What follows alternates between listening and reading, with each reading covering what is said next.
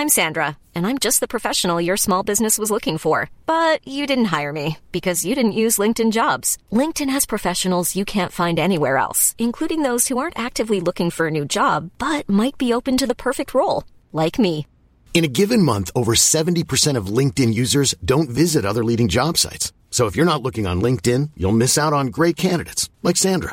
Start hiring professionals like a professional. Post your free job on linkedin.com/people today.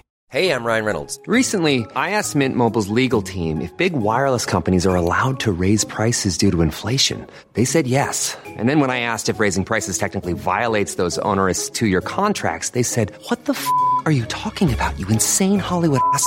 So to recap, we're cutting the price of Mint Unlimited from $30 a month to just $15 a month. Give it a try at mintmobile.com/switch. $45 up front for 3 months plus taxes and fees. Promo rate for new customers for limited time. Unlimited more than 40 gigabytes per month. Slows full terms at mintmobile.com.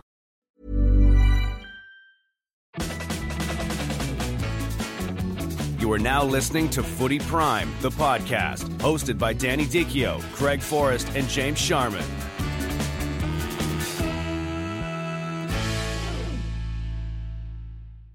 Hello there, football fans, and welcome to, as the man just said, Footy Prime. I'm James Sharman. To my right is Craig Forrest. To his right is Danny Dichio. Behind the keyboards is Dan Wong, who filled in so well for Deitch last week, by the way.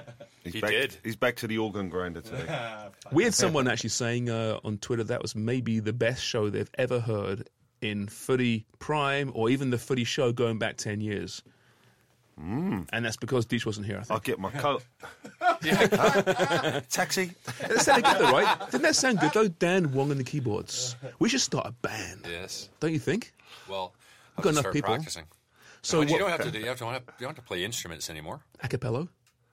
Oh, no, I definitely played the drums. You know, I was going to say you would be the drummer. Yeah, for right? sure. Just go nuts. Yeah. Would you be a shirtless drummer? I could be a naked drummer. You'd be like Yeah. an animal. Jesus. Animal Bass, off the Muppets. what are you hitting the bass drum with?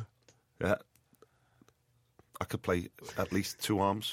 Mouth. Well, it's better than Def Leppard. It's better than Def Leppard, isn't it? Steve Clark, right? He's missing an arm, isn't he? Legend. Absolutely incredible. A one-armed drummer. It's amazing. Yeah. Didn't they get put in the Rock and Roll Hall of Fame recently? Last few I years? don't know. They should be. Joe Elliott and the boys. Super. They're Yeah. from Birmingham, right? I believe I think so. they're Brummies. Yeah. No, Sheffield. Oh, that's right. Sheffield. Oh, God. that's all right. If Steve Dobby is listening, I apologise, Steve. I Yorkshire really do. fraternity are really Yeah. grinding on you now. We'll get to our socials shortly, Dan. I want to go. I want to continue this band thing. I like this idea. Right. So, Craig, what would you be? Are you a karaokeer? No. You know, I thought someone told me you were. No. Craig would be on the So guitar. you wouldn't be your guitar? Electric guitar. Tall, skinny guy, right? No. Guitarist. On the triangle. Ding, ding, ding. Everybody can play that. So we've got Craig on the triangle. Yeah. Dan on the drums. What would you I- be, Sean? Lead singer? Well, you haven't heard me sing. It wouldn't be Dan definitely- Wong would be the backup dancer because he's got a few moves. I tell you. Would he be naked as well? I hope not. I hope not. I've seen him. Explain. Oh no. Heavens. All right, to the socials now. Please make sure you follow us on Twitter, on Instagram, on Facebook. It's either Footy_Prime or Footy Prime the podcast, depending on what you're looking at. Check us out, follow, and subscribe, please. We really appreciate that. International break, right? Hate it. Are you bored by it? Is that Yes. why you hate it? Bored Because there's out not of enough mind. games, or is it because it's not on TV? Bit both. It's not easy The to games find, is bore it? me as well. Do they? Like the 9-1s of Italy yesterday, the 7-0s. It's just, I thought they changed it up a little bit where the supposed bigger teams were playing against the bigger countries to make it a little bit more exciting. But It's still Still confusing, boring, right? With yeah. Nations League and Euro qualifying, it's still very confusing. That's the problem, I think, right now. We still can't explain it. Craig and I were at an event for Arena Soccer in Kingston yesterday, trying to talk to people there about the format and what it would take for Canada, for example, to qualify for the Hex. And we couldn't do it. No. We tried. We could have said anything, really. Yeah. Well, let's. We might as well pump this next week because we certainly expect to have Victor Montagliani on the show, the CONCACAF president and vice president of FIFA, and maybe he can explain to us what's going on and the thought behind the process and where this is all going. Has it worked? Has it not worked? Is it a work in progress? Yeah. I get the idea of Nations League. I get it, that you do want better teams and better games. But is it? It's just confusing and blurring the Pythagoras process. theory to try and work it out. Yeah, I can't even pronounce the word Pythagoras. But there were some good storylines coming out of it. From the England camp, forget the fact that they qualified and they smashed teams left, right and centre, 11 goals in 2 games. But I guess the big storyline was the Raheem Sterling scrap with Joe Gomez, which kind of began, as far as we, the observers, saw, was during the Man City-Liverpool game last week on the field. It blew up in the tunnel, apparently. And then in the cafeteria at England training, Sterling went at Gomez and then got dropped by Gareth Southgate for the first game of the weekend. Do you think Southgate overreacted here a little bit, or was he just sending a strong message?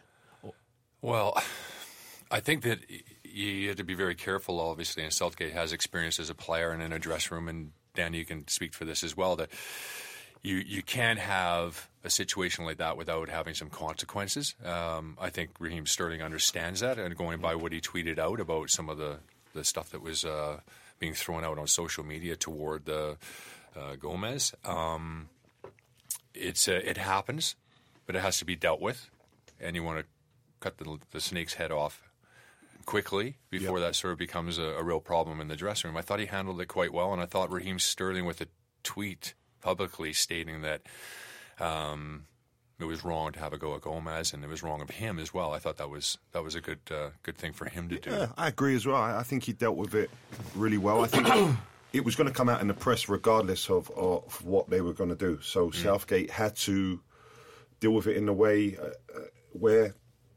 he made Sterling the culprit, I think.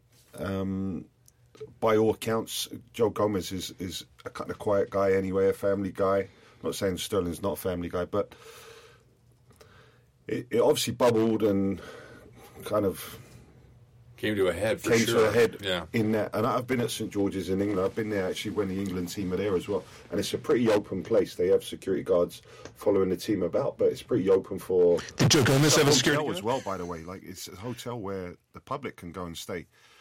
So it's obviously gone on in public view as well. So that's why I think they had to come to some kind of terms, and Sterling's come out and apologised, rightfully so, and in a good way. Mm-hmm. Obviously, the press are all there, and there's a scratch on Gomez's. Oh, for Christ's sake, it's a scratch. Exactly. For Christ's sakes, you see the tabloids? Yeah. You know, you think he'd lost an eye. And it's a as freaking Craig scratch. Said, this happens all the time. All the time in football. It's not always a bad thing, is it? It's mainly keeps an edge. It's mainly on the pitch where it happens, on the training pitch, or in the locker room after the change room after a game, where two fellas have just either collided or they disagreed on a night out and they've taken it out on the pitch the next day, and it's fisticuffs. And once it's happened, the team will sort it out. Normally, the head coach, the manager, doesn't have to sort it out, and the players sort it out themselves. But because it's an international circuit and an international group of players, I heard all kinds of crap going on about they shouldn't have had the Liverpool-Man City game the day before. Oh, Jesus. The England national team met up. Yeah. What a load of codswallop that is. Come on. Yeah. This was sorted out in the right way. I think Sterling took it on the chin. He sat out the game. The boos going on for Gomez as he was coming on to the game, and the game after was an absolute disgrace by the small minority of England fans as well. That was disgraceful. It's been sorted out. It's swept under the carpet now. It's dealt with. England have moved on to the Euros, and we won't hear of this again, I'm telling you. There are certain other sporting figures across the globe that may have taken a lesson from Raheem Sterling and owned it and apologised straight away, and maybe their week would have been smoother as a result. Not saying any names, because, you know, us lefties here on this podcast don't want to obviously upset anyone. Us pinkos. Hey, we appreciate all the comments about our podcast too, and we respect everybody's points of view. Well, I don't respect everyone's point of view. What are we talking about here, fellas? Some people are twats. I was away last week. Oh, right, you were away. Yeah. Don Cherry, did you hear about all that? I saw a little bit of it. I don't watch hockey, so... Yeah, well, so our podcast last week, our podcast is organic. We talk about whatever the hell we want, and we went. It was a huge story here, and it related to racism. Given that we've discussed it in this podcast in recent weeks, we thought we should address the Don Cherry situation. And that's fine. We gave our opinions, and generally speaking, I think they were really well received. But you get the odd person, right? As you always do. As you always do. Someone here, Tulsa24. gave us a 1 star out of 5 review. That's pretty good. On Chartable, and said he Could it be worse? no longer recommended because the politics on this show leans heavily to the silly left. Now, I blame Dan Wong for this. On the keyboards, Dan Wong, everyone. Who stood in for Deisha, and we had a great conversation. But I just love how he's no longer recommending the podcast because we are leaning to the... We haven't got a right to give an opinion, apparently, Dan. No, read the other one, too. Which one's that? The one, best podcast ever. Oh, yeah, precisely. Yeah, exactly, right. You can't win, right? So one guy is a twat, one guy isn't a twat. You decide who's who here. But I just find it amusing. I mean, this is being in this business. It happens. You get, and I laugh at it now. It used to affect me when I first started in the business, the negative. That's starting the business as my iPad makes a noise. I'm a rookie here. It doesn't upset me anymore. You know, I get over it. Thick skin. Thick skin, as well as you want to, take this all on board. I'm interested to hear other people's opinions, and I might not agree with it, but I want to hear it. Listen, when you've had 60,000 people shouting at you that you're a twat. That's a really interesting point, actually. Yeah, I was going to say, as a footballer, but does it hurt you more when you get one person on social media hammering you compared to clearly a partisan, biased crowd at a football game? No, because at the end of the day, everyone has their opinion. And whether it's right or wrong, you have to respect their opinion, whether you agree with it or not. That's just the case. That's what makes... What I really like about the game of football is that not everyone has the same opinions, and we can all argue and defer and disagree. That's just what football is. There's a certain way that we all like to play football. There's a certain way that people are taught football. I mean, the coaching game. There's a certain way that people like to watch a style of football, but that doesn't make it right. So that's what makes our game so interesting. And again, opinions of people are there to be agreed with, disagreed with. But at the end of the day, I don't really care. And if we want to tackle what was clearly a racist comment, we will tackle that racist comment. Yeah, of course. Indeed, free speech. But listen, we welcome as much feedback as possible from the viewer, positive or negative. We'll just dismiss the negative and sweep it under the carpet where it belongs. Because God forbid, this world's full of enough hate, fellas. That's right. We need to just We're all in this together. Languish in our comfort of positivity. That's what we should do. Get off your soapbox now, Shams. Back to the whole violence at training sessions. Back to the whole England, international camp. You think it would be more common in an international camp, wouldn't it? Because you have, like you mentioned there, different teammates and different teams, and there's going to be some angst. As much as nowadays they're all mates and they all in the off-season holiday together, play under the same sponsorships. But would it not be more? I mean, obviously when you play for Canada, a bit different because there's about 3 good players in the team. And the rest of them just kicking each other. Exactly. But wouldn't it be more prevalent, you think, in an international camp? No, I don't. I think in training at club level, you're playing every single day. You're training, you're playing games, but you're involved and you see each other every day to the point where things build up over time. So it's like a marriage. We had at West Ham United the famous incident between John Hartson and Eyal Berkovic. That was actually, the cameras were there that day. I believe it was a Sunday, and we had a Monday game, and Harry Redknapp let the cameras roll while Eyal Berkovic nutmegs John Hartson, and John Hartson chases him and scissors him from behind. I mean, it was a nasty incident, and it was all on camera. And I remember Harry Redknapp walking over to the camera, and he said, "Oh, don't worry, this won't go anywhere." And it didn't for about a week. And then I was sitting at home, and all of a sudden on Sky Sports, there it was. Somebody leaked the video out. They didn't erase it. And Hartson kicks Berkovic. He kicks him. Full volley right in the side of the head when he was down on the ground. I mean, it was an ugly incident. We won that 5-a-side, by the way. Oh, did you? Yeah. I was on our Can you side. set it up? Like, what had happened prior? I mean, obviously the bad challenge by Hartson. Yeah. I mean, it was a small-sided game. We were ending this session with that. And one side, I think our side was up heavily. And Harry... Hartson's side? Or Berkovic's side? No, Berkovic's side, yeah. Right. And Harry was winding the other side up about their performance and how they were getting hammered. And Hartson took it quite literally and decided that he was going to take some action in the training session. He saw the mist descended, so to speak. Oh, the red mist came, And then was Julian Dix on his team as well? I don't know where Dixie was at that time. Yeah, I'm He'd sure be a he good was, guest, by the way. We'll get him on at some point. I interviewed him a few years ago. He was brilliant. Yeah. Yeah. No, he was One of the he was hardest great. players you'll ever play against, right? Man, yeah. The thing is, when you're up in them small-sided games, whether it's and you usually play them the day before a match day, a game day, because it's just ticking over, a little bit of sharpness.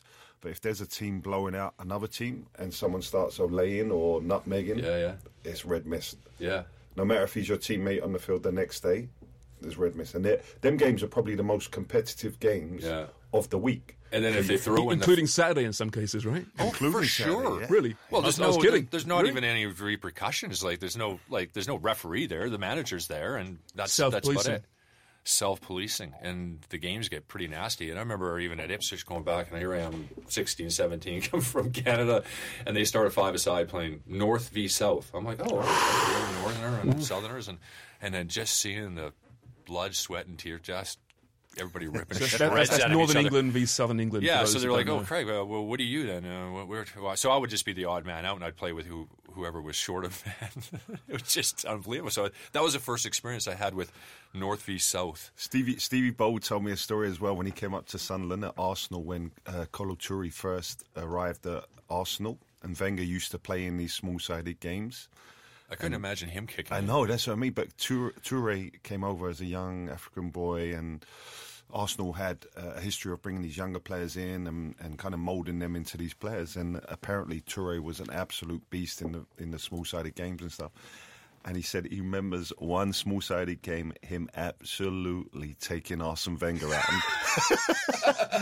And Arsene Wenger wasn't the most pretty, so he probably had the same running style as me, but he in was his 60s. gangling on the ball, and Toure, this younger boy, absolutely come out 2 foot, just took Wenger and the ball out. And all the boys are kind of startled going. And the next week, Wenger signed him. Wow. You know, he was Like- in like the his, medical desire? room. He said, I like this guy's aggression. I like his competitive spirit. Do the managers generally join into those sessions? It Younger depends. ones. Yeah, I'd some guys. Frank Lampard, guys like his age, probably, he would get involved. Yeah. I remember Morris, going to a yeah. TFC training session, a few of them back in the day, in 2007 when you were there, Deitch, and Mo Johnston would always join into those sessions. Yes. And still have some pretty good moves on him. Well, he used to have I don't know if you ever saw it, Craig, but in the early days, we'd be doing our warm-ups and maybe a possession, and he would be involved with the goalkeepers. Like Eddie Keogh was still here in Toronto as well, was a goalkeeping coach, and Carl Masako. And Mo Johnson used to go over because it was just Mo and just smash balls at the goalkeepers. Pinging free kicks and stuff, Pinging right? free kicks Yeah, I remember and just that blasting balls at them, scoring goals aplenty. And like Eddie Keogh and Carl were like, we're trying to do a Session proper here. session here, and Mo would just come over and smash 10 balls in and then come back over to the possession. Was Mo one of those managers who knew what he had when he played, how good he was, and just couldn't translate that to the field when you saw a bunch of dirt trackers out there who clearly weren't at the standard he played in? Was that a frustration for him, do you think? Yes. That's what I got when I watched that. And there's a lot of players that have kind of transitioned into the managerial roles that can't transfer their knowledge over, or they get frustrated because the players that they're working with cannot Grasp it. or actually put on the skill or the technique that these players had naturally. Yeah. I mean, Thierry Henry has just moved into Montreal Impact, struggled at Monaco. Good point. Glenn Hoddle, I heard rumours aplenty that at Chelsea he would actually demonstrate certain parts of a technical drill, receiving it on the outside of your foot, keeping it up, where you had players that couldn't even trap a bag of cement in those days. And it just...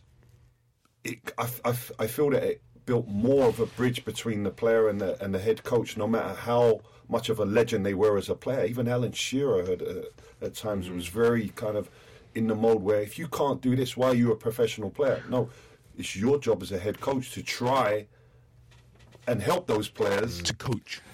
them. And I think that comes to like the guys like Klinsmann, Hullett, he was my manager at Chelsea briefly. Vialli for a little bit. Vialli.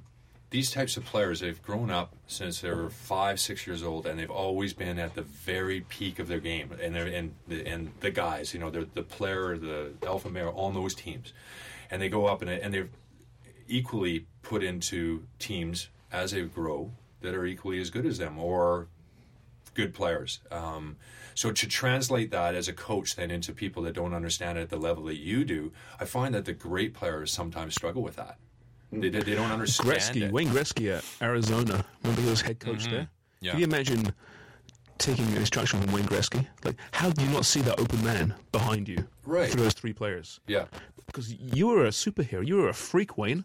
How the hell can I see that? Yeah. Well, for the majority Never of the worked out. time as well, with these players of high caliber, Diego Maradona as well, who's just been There's a let few go by reasons gymnastics. perhaps why... Yeah, Maradona has a different one, but there's reasons as well why Pele and people like that, they didn't go into coaching, because it was a natural talent that they had. They were never coached, Greg. No. These guys were naturally talented from a young age. They developed through the system where there wasn't much coaching at a younger age. And even when you were a young pro, I go back to my younger pro days, there wasn't much tactical information or coaching. We were given the basics of this is what you should be or be able to do at this age. But now I look at like the coaching, the actual tactical information, the analysis that's going on to these players at a young age. It's incredible the amount of information that they have to divulge. And I just go back to these legends that are trying to coach. They weren't taught at a young age. It was a natural thing that they either grasped at a young age on the playground, in the streets, in the small-sided games that were not refereed. It's so or rare to marshaled. find a star player who becomes a star coach, right? I mean, I'm trying to think internationally. You know, obviously Franz Beckenbauer, he won a World Cup, but you're taking over a team of world-class players. Pep was a great player. That was That's a a great good example, player. yeah. He wasn't a great player. True. He was on a great side, yeah. He was a good player. Yeah. But he wasn't a great player. And Was he he'll not a great admit that player? as well. Well, Yeah. not technically a great player, but he was so intelligent on the was- field. yeah, he was he a was a key member of hard-working those player. teams. Yeah. Very hard-working player, but he wasn't a great player. We're not saying he's an Iniesta or a Xavi. And Right. he admits that, which is, I give him a lot of credit to as well. But it's very hard to find a legend player that I'm trying to has moved think of on something. to I be mean, a head coach. Yeah. Good play. I mean, Frank de Boer has done a pretty good job, obviously, in MLS. Zidane Not that has he won it obviously this year, done but well at Real Madrid. well, yeah, but has he though? Right? Yeah. I know he's won Champions Leagues, but Yeah. league, which is so different than cup football, he's been a failure. Yeah. Right, domestically. And would you say a team like West Ham United? I don't think Zidane would be a good fit. No. Right.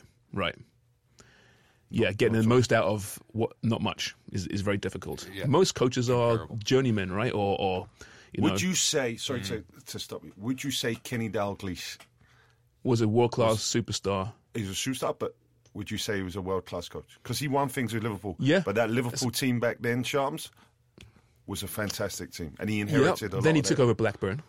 Won the Premier League with them. But Right. another very good team with a young, bustling But Alan that's Shearer coming into always the big argument, though, bad right? It's so difficult. You say, well, anyone could win with this team. It's not always that case. There's different elements to management, one of which is just that managing players, managing egos, That's the big and a thing now. team full of great star players like the Liverpool of the 80s.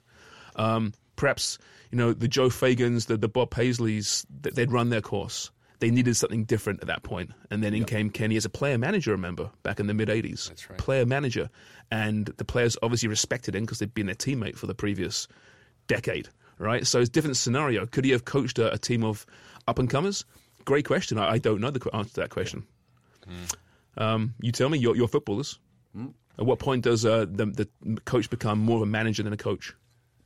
Keeping everyone happy. It's a difficult situation. And once you see the dressing room or perceive the dressing room to have been lost, then you got yourself a problem. I think the manager's biggest thing is like a Frank Lampard, for instance, going into Chelsea, and some of the things he's done there, not easy, right? He did well at Derby, goes to Chelsea, and has done incredibly well. He's got some big, heavy fines. Yeah, let's get Situations that's a great there. segue actually to Lampard, right? Who is doing a great job, did a good job at Derby last year, and a lot of people thought, he's joined Chelsea too soon. But before we go into Frankie, the most difficult thing for a head coach or manager to do, Craig, is keeping the roster, the players, squad from 12 to 22 happy. The 11 starting are obviously happy, they're involved, they're in the mix, but the biggest man management skill is keeping the rest of the squad happy and Your involved. kids are how old at TFC? They can range from 17 to 19 Right. At what point do you start seeing egos rise and cause at an issue? early age. 16, 17. Yeah? Before then, they're just happy to play?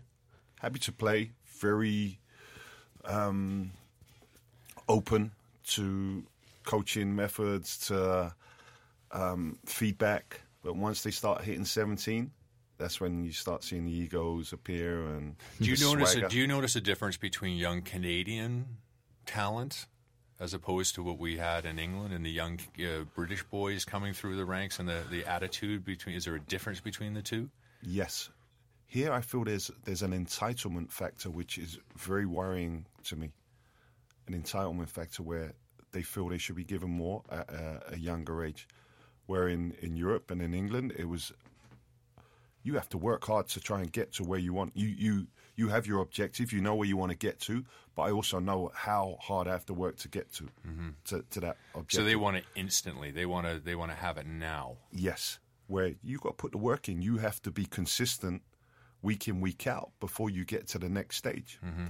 And I feel here the entitlement factor of whether it be a pro contract or the opportunity to play, train at the next level. Yeah. Do you think that somewhat comes from the parents, the modern parent, that 100%. Is telling their kid how brilliant they are until they get to an age where they figure out that, you know what, mom and dad can't get me a frickin' job. Yep. And I have to deal with this myself. And I'm sure this is low self-esteem of some of these. I'm sure this is not adults. just in football as well, okay? I'm sure this is in hockey and basketball now. But I just feel that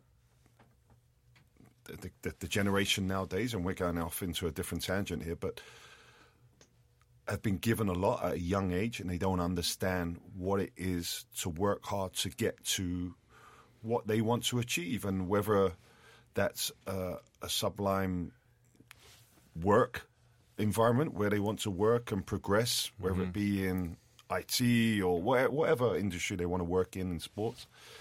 The definition of what it takes to get there, the understanding is being missed a lot. Is it because they're given too much too soon? I mean, kids at 12 entering the TFC Academy, or however, what's the youngest age group at TFC right now? We have our TFC juniors, which are coming in at like 9 and 10 9 now, and 10. So they're entering this beautiful training facility with professional quality coaching, and they're kids still. And they've been given, look at this. This is amazing. You've got Michael Bradley's training over there. Jesus Christ. What is this? As opposed to perhaps overseas, they're coming through these terrible fields, these old traditional clubhouses, clubs, and it's not quite as polished as what they're being introduced to. They still have the younger age groups in the academy. The top players, though, right? The top players. But what we're finding is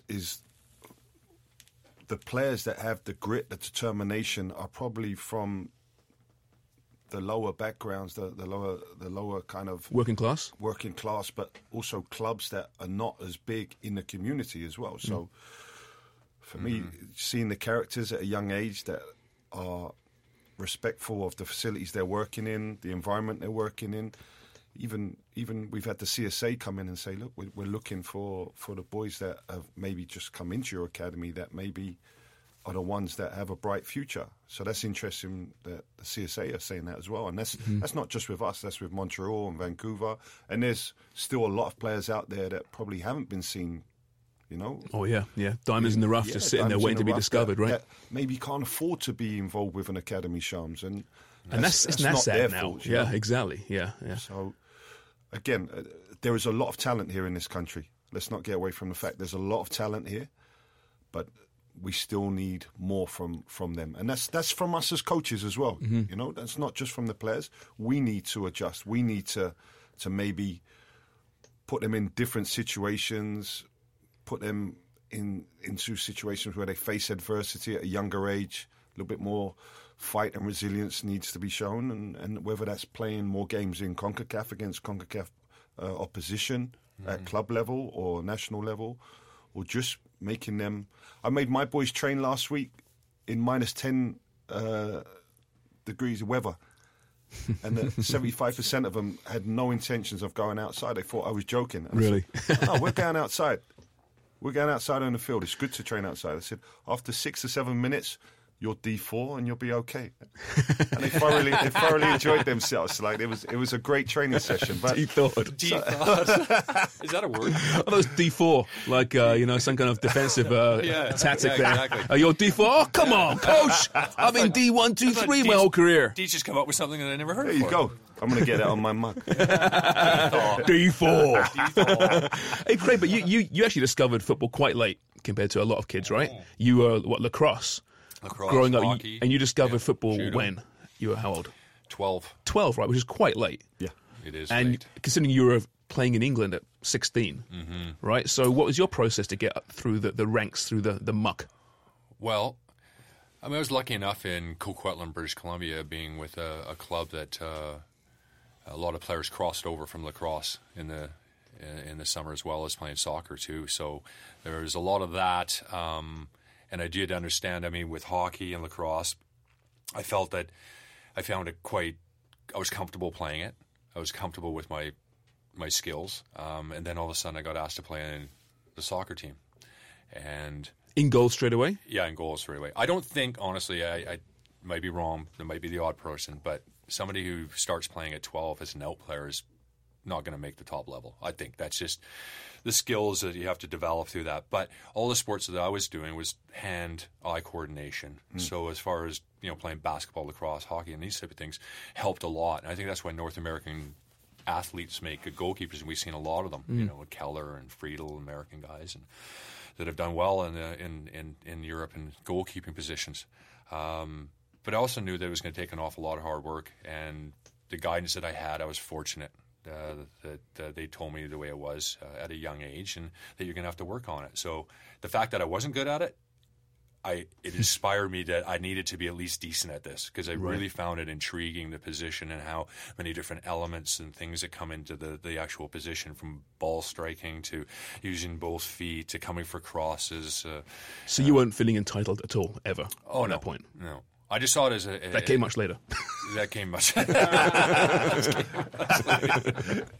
No, it's a very humbling position. Yeah, I bet it is actually. Yes, yeah. it is. Is that true, Deech? Do you think that at 12, it's rare that if you haven't shown promise as an out player, it's hard to make the gains to become a top player? It's going to be tough. Yeah. I mean, you'll see the odd outlier we speak about. But how many players, even that you look at the statistics in England, that join clubs at 9, 10 years of age, the percentages, the chances of anybody at that age then going on to play professional. Progress, yeah, it's tough. It's tough. It's almost, I guess young people and parents in any sport, they can see that it's right there. It seems like lights, right. It's tangible almost. They see it on TV. They see these players that are successful. They don't realize that the odds of those individuals making it to that level are massively against you in so many ways. You need so much luck and talent. There is a lot of luck. And people that I've spoke to disagree with luck. But I'm telling you, there's a lot of luck involved. And it's not luck as in you're fortuitous to get to this level because you've just bundled your way through. Right. I'm talking about it could be a coach that actually likes your style of play or your profile. It could be that a certain player is injured in your position at age 14 to 15 and you've got more game time and you've developed and progressed in a way that the club or the coaches didn't think you could progress. So 100% that way. I go back to I joined QPR at 9 years old. They scouted me at 9 years old, went through the system. Only 2 players from my age group went on to play professionally for QPR. Really? Me and Kevin Gallen. So that's 2. And that's actually good. From a big cycle of players in West London where we have a lot of players. A lot of players that go through. Thousands. It's incredible. I go back to the parents seeing their younger child in this environment and they can see the professional team or the club, the way it's run, very, very close. Whether you're in the U12s, U13s, and you're looking at it, you're going, oh, my kid's only 4 stages away. Yeah. You almost but smell in it, right? reality, he's miles away. Yeah. Did you find also in Canada, I mean, you hear these stories, won't mention names, but you see these parents with a bit of cash and they'll actually buy their kids' trials at big clubs overseas and foster this false confidence within their kid who thinks, oh, yeah, I'm trialing at AC Milan. I'm trialing at, Tottenham Hotspur. I'm going to make it. And then reality hits Suddenly. I've heard this a lot about over here in particular, people buying trials. Is that an issue? I don't know if it's an issue, but it does happen. Yeah, they give them every opportunity. If they have a wealthy parents, they can chase the dream. How many of those kids make it? Not very many. Right, because they probably would have been discovered if they're really good, albeit through a bit of luck, maybe. Yeah. It also works the other way, where a lot of these players that are going over, I haven't heard of any from our club kind of being involved in paying for a trial. We've got a lot of players that opt to go on trial to Europe, and our philosophy is if you've decided to go on trial to Europe, then you do no longer want to be part of the academy, so you're released from the academy. But these parents that are paying for a trial or using connections to go over to Europe, they're also using it to put on their resume, their CV, that my kid has been on trial at Tottenham Hotspur. But it's not. Who cares? There's a lot of community schools and community departments that are involved with these big clubs now, where the child is not even going to Tottenham Hotspur or Newcastle or Chelsea, wherever it is. It's actually an affiliate program. Oh, is it really? Yeah, we've had many a case. So they get over there. They get over there. They're nowhere near the They're not at training Melwood. ground. They're No. somewhere else, Tranmere. And it's even smaller. It's a little bit of our naivety over here as parents, because we don't understand the actual proper culture that's going on over there in Europe. Do you try and guide them then? When some parent comes to you, hey, I've got my kid a trial at Spurs or wherever it is. Do you try and guide them and say, listen? We have parents' information, parents' education nights. You do, to tell them of the cases that have happened previously, the experiences that we've had with parents prior to their child being involved in or being talked about going to Europe or wherever it is. It might not just be Europe. It might be South America. We've had kids go to. And it's difficult for the parents because they're not used to it. They haven't experienced it a lot, but we hope that there's better education out there now, and that they're suddenly starting to realise that the best place that their young child can be developing is in their hometown of Vancouver or Montreal or Toronto. But isn't that great, though? I mean, when you talk about the game growing in this country the last number of years, you see TFC in Vancouver and Montreal, and you see the first teams, and that's kind of what most people see, the first teams and these nice stadiums. But when you peel away the layers and you see these stories about how the club is actually really benefiting the grassroots level of football, encouraging, educating parents, you don't hear about that stuff. I think it's great. It shows how far the game's come. And you're going to see CPL teams probably do the same thing. Yeah. As they get their academy set up. Just with parents and talking to Toronto SC about the future of individuals, and I've been impressed really by how far they've come. I mean, really, when you look at Toronto SC, they've not been around for all that long. However, their backing and the management and MLSE do have a ton of experience, and they made mistakes early on with Toronto SC, but eventually they got it right. And it's not that old a club, and it's been handled very, very well from all levels. It's not easy, this youth academy situation, and trying to deal with players and parents. It's not, and you just hope that they get opportunities. And even Toronto SC players coming through all those ranks, how many Canadian players and people are coming through there to get opportunities. Yeah. It's a tough go of things, and that's why I say to parents, always just make sure that your kid has a backup. Do something else. Make sure you've got some sort of education in another form, that when things go sideways, your dream doesn't work out quite well, that you've got something to back yourself up with. Had a great chat yesterday with Mo Babouli, actually. You must know really well there, Deitch. He's currently playing for the Metro Stars Canada. And his story is quite interesting, right? He gets hurt, at TFC, played, I think, 16 games his first year there, eventually gets released. He goes to Syria to play, which is more of a passport issue, trying to get into UAE. They changed their quotas up, so that doesn't work out for him. It's such a difficult landscape to navigate professional football, no matter what the skill set is. It is, like I said, luck. And in most cases, he has some pretty poor luck. You say about exactly. And I look at how fortunate I was as far as luck goes, even just from the fact that, I had grandparents that were born in the UK. That gave me an opportunity to get a work permit. A passport, not a passport, but a work permit initially. I got my passport 4 or 5 years after that. But if I didn't have that, you have to pay 75% of your international games. So I was 16 years old, so that's not going to Even though you probably should have done back then. Yeah, I might have been able to, but for sure. What I would say about luck as well, and that's why I said it's a little bit different than having fortuitous events that happen to you and you bundling your way into the next stage. You have to seize upon that moment of luck. So Craig, for instance, had grandparents that were born in Britain, wherever it was. But he didn't take that just for granted. He knew that, okay, this was a small chance to open a little window for him. Right. You had to sneak through it.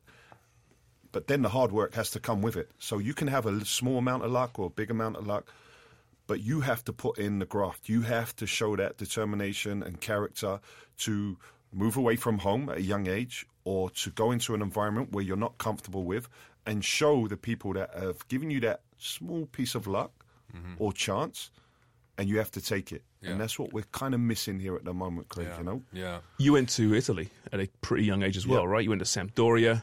Where else did you go? I went to Lecce. Lecce on loan first, from that's right. Sampdoria. Yeah, right. So that obviously was available to you because of your family's roots, Yeah. right? But why did you choose Italy? Was that a really good thing for your career at the time?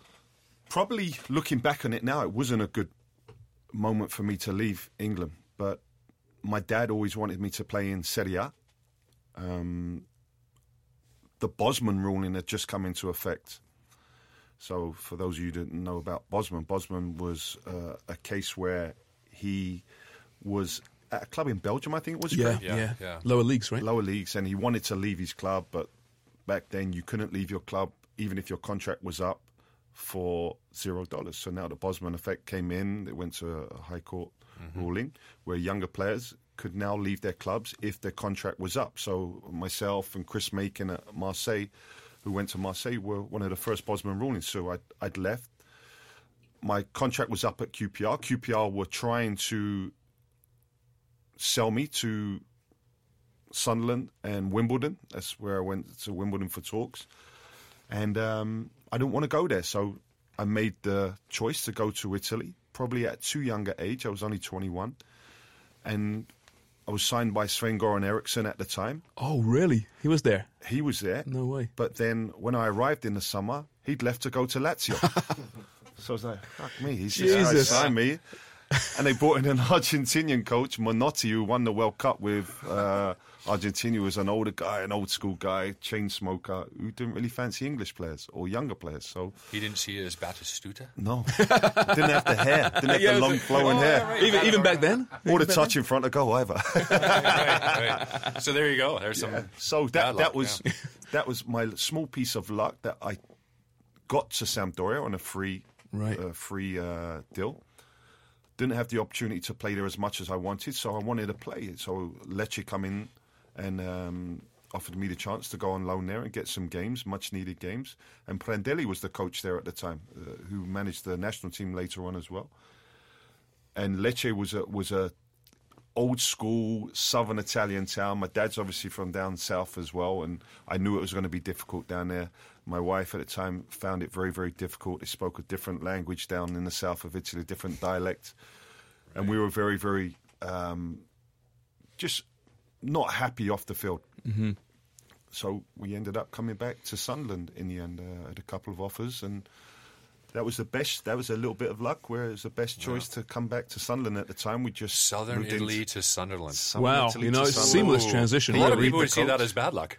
Yeah. But it was a great moment for me to say, okay, I can either dwell on this, that it hasn't worked out in Italy for me, and I can stay here for Chip a on your shoulder. long Yeah. amount of time, pick up my money. But I wanted to play football, so I came back to Sunderland with Peter Reid, who sold me the dream of what we're going to do at this club. Worked out pretty well And worked out pretty in well the end. for But me do you in ever the think, end. though, do you ever think, what if Sven didn't leave?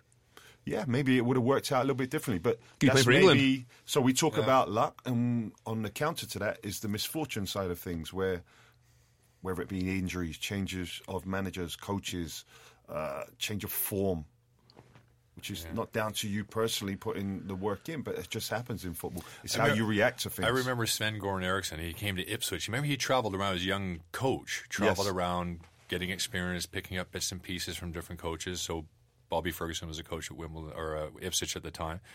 So Sven's there for a few weeks, and he's just a super nice guy. Yeah, he's super really nice. gentleman, right? And Ferguson, the teams were the club's struggling. Like, I don't know if the Ipswich was bottom at that time, but Bobby Ferguson had a dozen golf balls sitting in the cafeteria next to him. So Sven just thought he's going to make some little chatter, and he says to Ferguson, he's like, "Ooh, do you play golf, Bobby?" And he's like, Sven, I got no time for fucking golf. I'm bottom of the league. You fucking idiot. Piss off. Just like that, Sven right? walked out the door. So Sven just kind of walked over and Swedish sat by guy. himself in the corner. Yeah. Nicest guy in the world. The next thing you know, he had a great career. It was interesting because I never had a training session with him, and that was part of the pull for me to go over to Italy, to Sampdoria, to work with Sven, and they had a great team back then, Sampdoria, with a whole host of stars in it. But I never actually had a training session with him. And I was interested to see how his persona, the way he is, very mild-mannered, translated to the field, like his training sessions. Who knows, had he stayed there, right? He could have dragged you over back to England, national team, you and Michael Owen, big man, small man combo. Yeah. Oh, the possibilities. The possibilities. I'll tell you what, for being a great coach, though, he never could figure out how to use Frank Lampard and Steven Gerrard in the same midfield, could he? No. Speaking of which... A little bitter about that, aren't you? A little bit. It's a pretty damn good team on paper, wasn't it? Yes. Never could quite figure it out. Left wing and central midfield. Yeah. Anyway, that's the segue to Frank Lampard. He's doing obviously a great job. There's Dan Wong laughs over there. He's thinking, Shams is some professional here. We segued to Frank a long time ago. Yeah, sorry, I cut you off there. That's the beauty of this podcast. We go over wherever the hell we want. But it's interesting. So he's doing a good job at Chelsea. Clearly a good job so far. But he's released his club rules. Right? You may have seen these, but I'll read them out. The fines for certain indiscretions in the room at camp. So, for example, if you're late for match day, £2,500 fine. Late for reporting for training is £2,500 plus £2,500 for every 50 minutes thereafter. If you're late for a gym pre-activation, well, that sounds sexy. I love a good old pre-activation. Yours is about an hour long. If only that was the case, Ditch. There's a £1,000 fine. Late for treatment, mental or physical? Anyway, £2,500. Late from team meetings, £500 per minute. Get this one. Late for the start of training. If you add it all up, £20,000. £20,000. I understand that nobody's been fined yet. That's No, exactly. If the phone why. rings during mealtime or a meeting, it's £1,000. Reporting in the wrong attire or kit for team travel and match days is £1,000. £5,000 fine for not travelling back on the team coach post-match without giving 48 hours notice to the manager or the assistant manager. Another £5,000 fine for refusing or not turning up for corporate or community duties. A £10,000 fine for not reporting illness or injury before day off or 1 hour and a half before training. And £2,500 for late for medical appointments. Can you imagine if Mario Balotelli played for Chelsea? Woo, watch out. But these seem a lot, right? But like you said, Craig, no one's been fined just yet. Mm-hmm. So is it all bravado, or actually do these players really respect this manager? Well, they respect him for sure. And the fines like that, we had all those fines in place. Every club had fines in place. They just weren't that much. They were the money wasn't the same. So it was £200 or whatever for being late. Punctuality is important for respect and for everybody else as well. And a player that shows up late, everybody else in that dressing room wants somebody to show up late.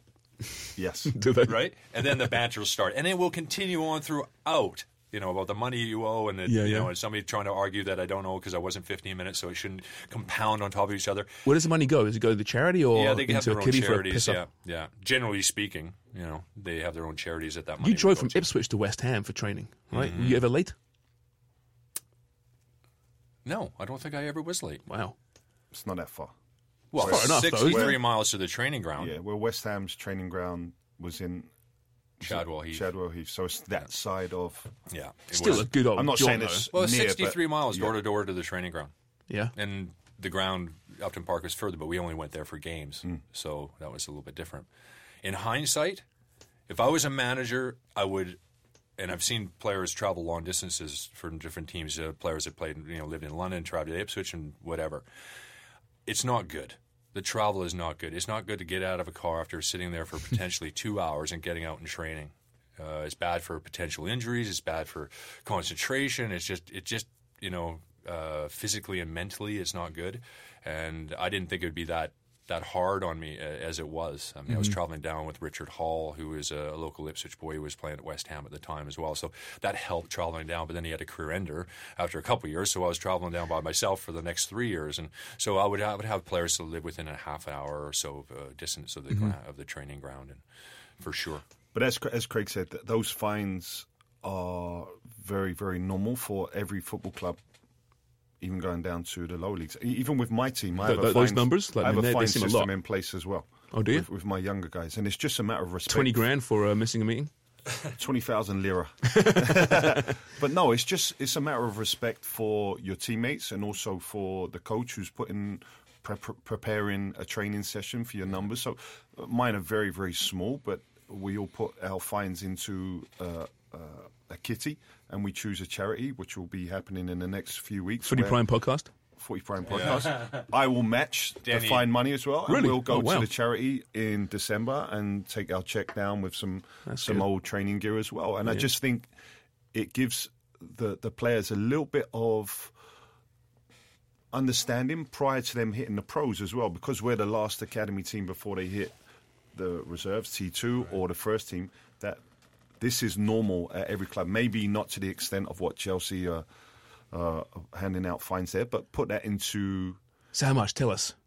Mines are like $5, $10, but it's purely about communication as well, or not turning up for training without communication. Just very, very basic. Let the coach know. Let the coach know, or let the medical team know that you're not going to be there or you're not going to be on time. Because a lot of these players are coming from... We have guys coming from Oakville, Hamilton, after school, travelling to downtown or to Downview, which is tough at that time of day, at 2 o'clock, 3 o'clock in the afternoon. So we understand, but we also understand that you have to communicate and be aware of where you're going, what training practice to be at, what game to be at a certain time. I love this, but I mean, not reporting illness or injury before a day off or an hour and a half before training, 10 grand for that. Whereas we discussed earlier on this podcast, previous weeks, how sometimes you have to kind of suck it up. And the old school was suck up the injury. I guess times have changed. You can be found out pretty quickly. Yeah. Oh, yeah. I think, at Chelsea, too, and Frank Lampard, it go back to respect and everything else. When he was a young player, he was the last one on the training ground. You hear that often, but because you saw it, right? I was standing in his goal, team. him and his dad, because his dad was really primarily just making sure Frank was going to get an opportunity. Take shots for ages after training, just the three of us. Left foot, right foot. As we know, we had an amazing strike on him as well, and it was good practice for me to deal with that sort of thing. So, he was a hardworking individual, even though he came from a dad that had a great successful career himself, and that's not always easy trying to follow in those footsteps. His uncle was manager. Harry Redknapp. Yeah, did you Harry and Frank Senior were married to sisters. Was it ever discussed internally with the boys now and again?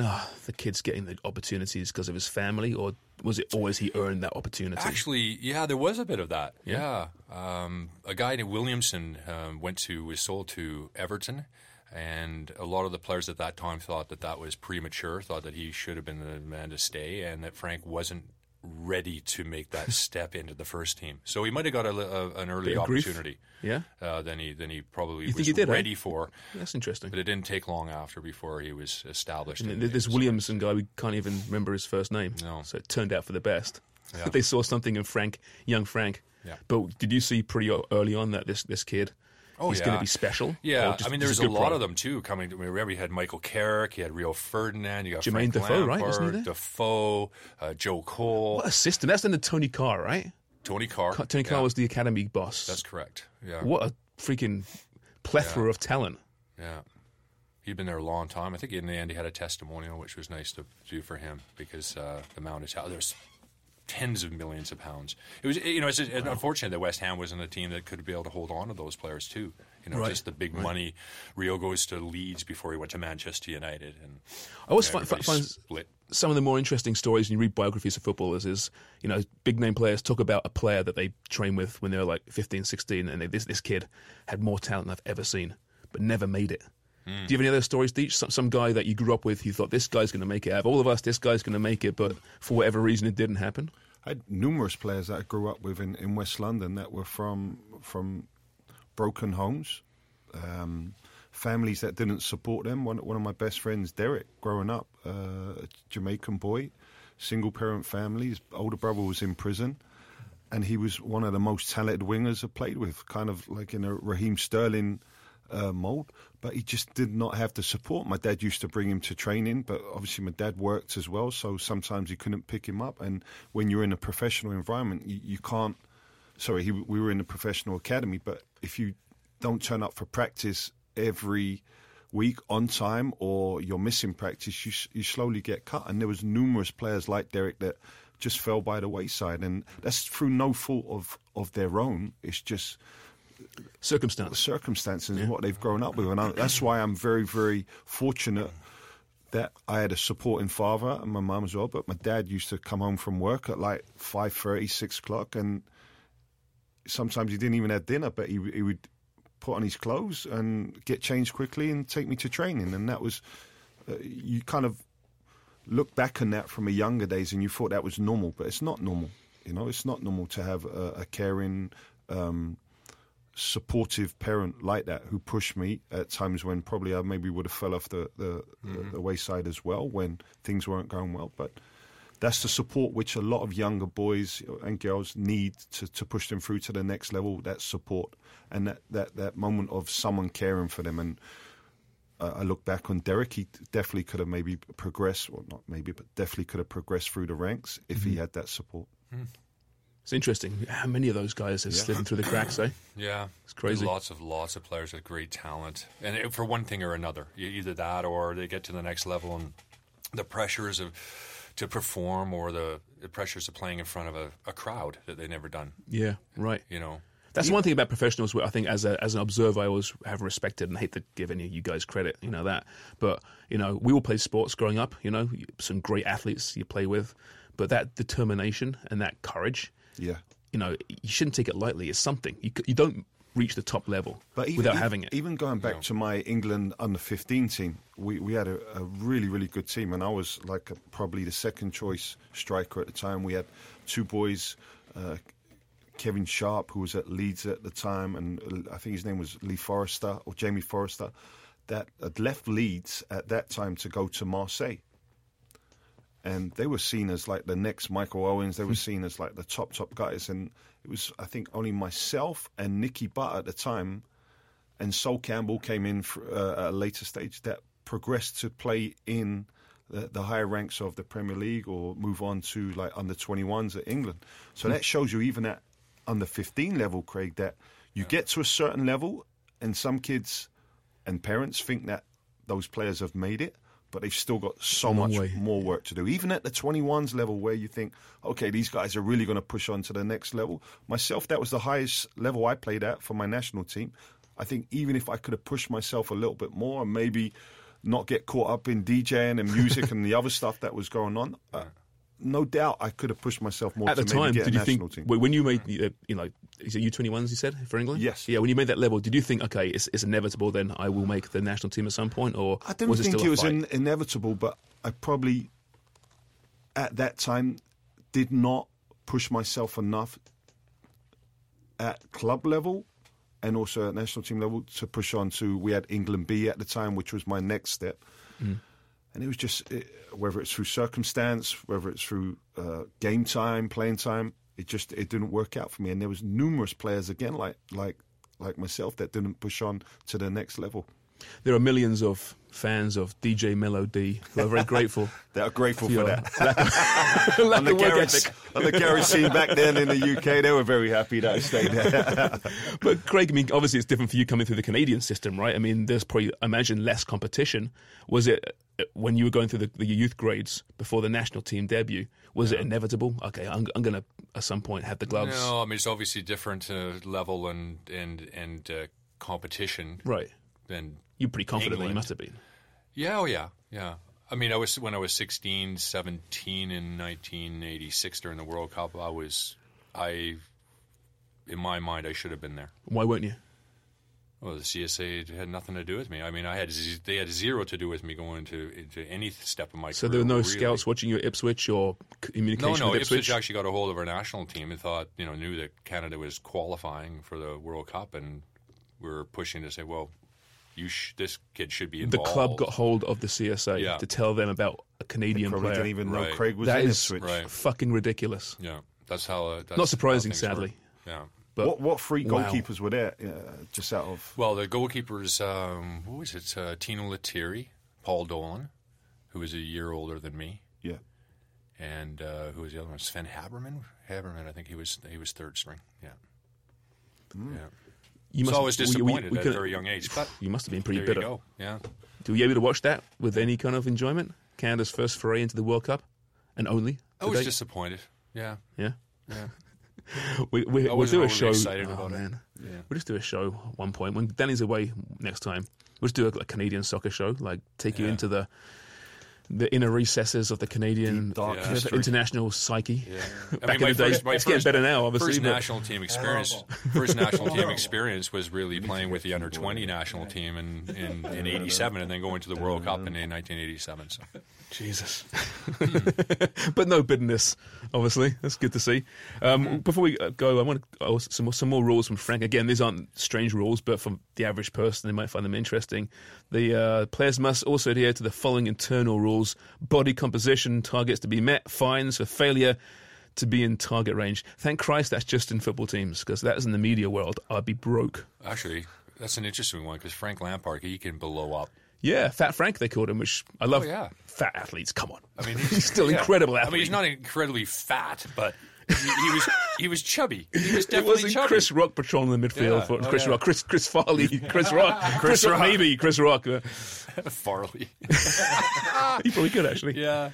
Yeah. Players and family guests need to be authorised by the manager at least 24 hours prior to the day if they want to watch training. Agents are not allowed to be in the training ground unless visiting in official capacity. I like that one. Yeah, is that that's commonplace normal now? as well. It is, That's yeah. normal as well. Agents have to be invited in, or it has to go through proper procedure for them to be in the training facility. Really? Yeah, that's a good thing. That's a good thing. You always hear rumours about, agents circulating certain teams and clubs and international setups and stuff and just slithering around. And most trying to pick training up talent. grounds are all sectioned off now as well. It's different than back in the day where we either used to train at a park or certain a little training more open to grounds the where public. there was houses in the back garden that could watch training. So it's a lot different now. Yeah, yeah. All right, fellas, we're out of time. That was, see, we can be serious. Yes. Occasionally. That's a lot of fun, though. I really enjoyed that, fellas.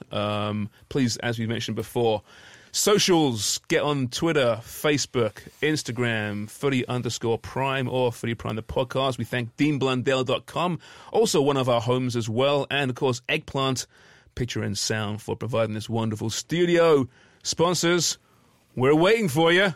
All right, we'll see you next time. Knock at the door. Cheers for listening. Planning for your next trip? Elevate your travel style with Quince. Quince has all the jet-setting essentials you'll want for your next getaway, like European linen, premium luggage options, buttery soft Italian leather bags, and so much more. And is all priced at 50 to 80% less than similar brands. Plus, Quince only works with factories that use safe and ethical manufacturing practices. Pack your bags with high-quality essentials you'll be wearing for vacations to come with Quince. Go to quince.com/pack for free shipping and 365-day returns.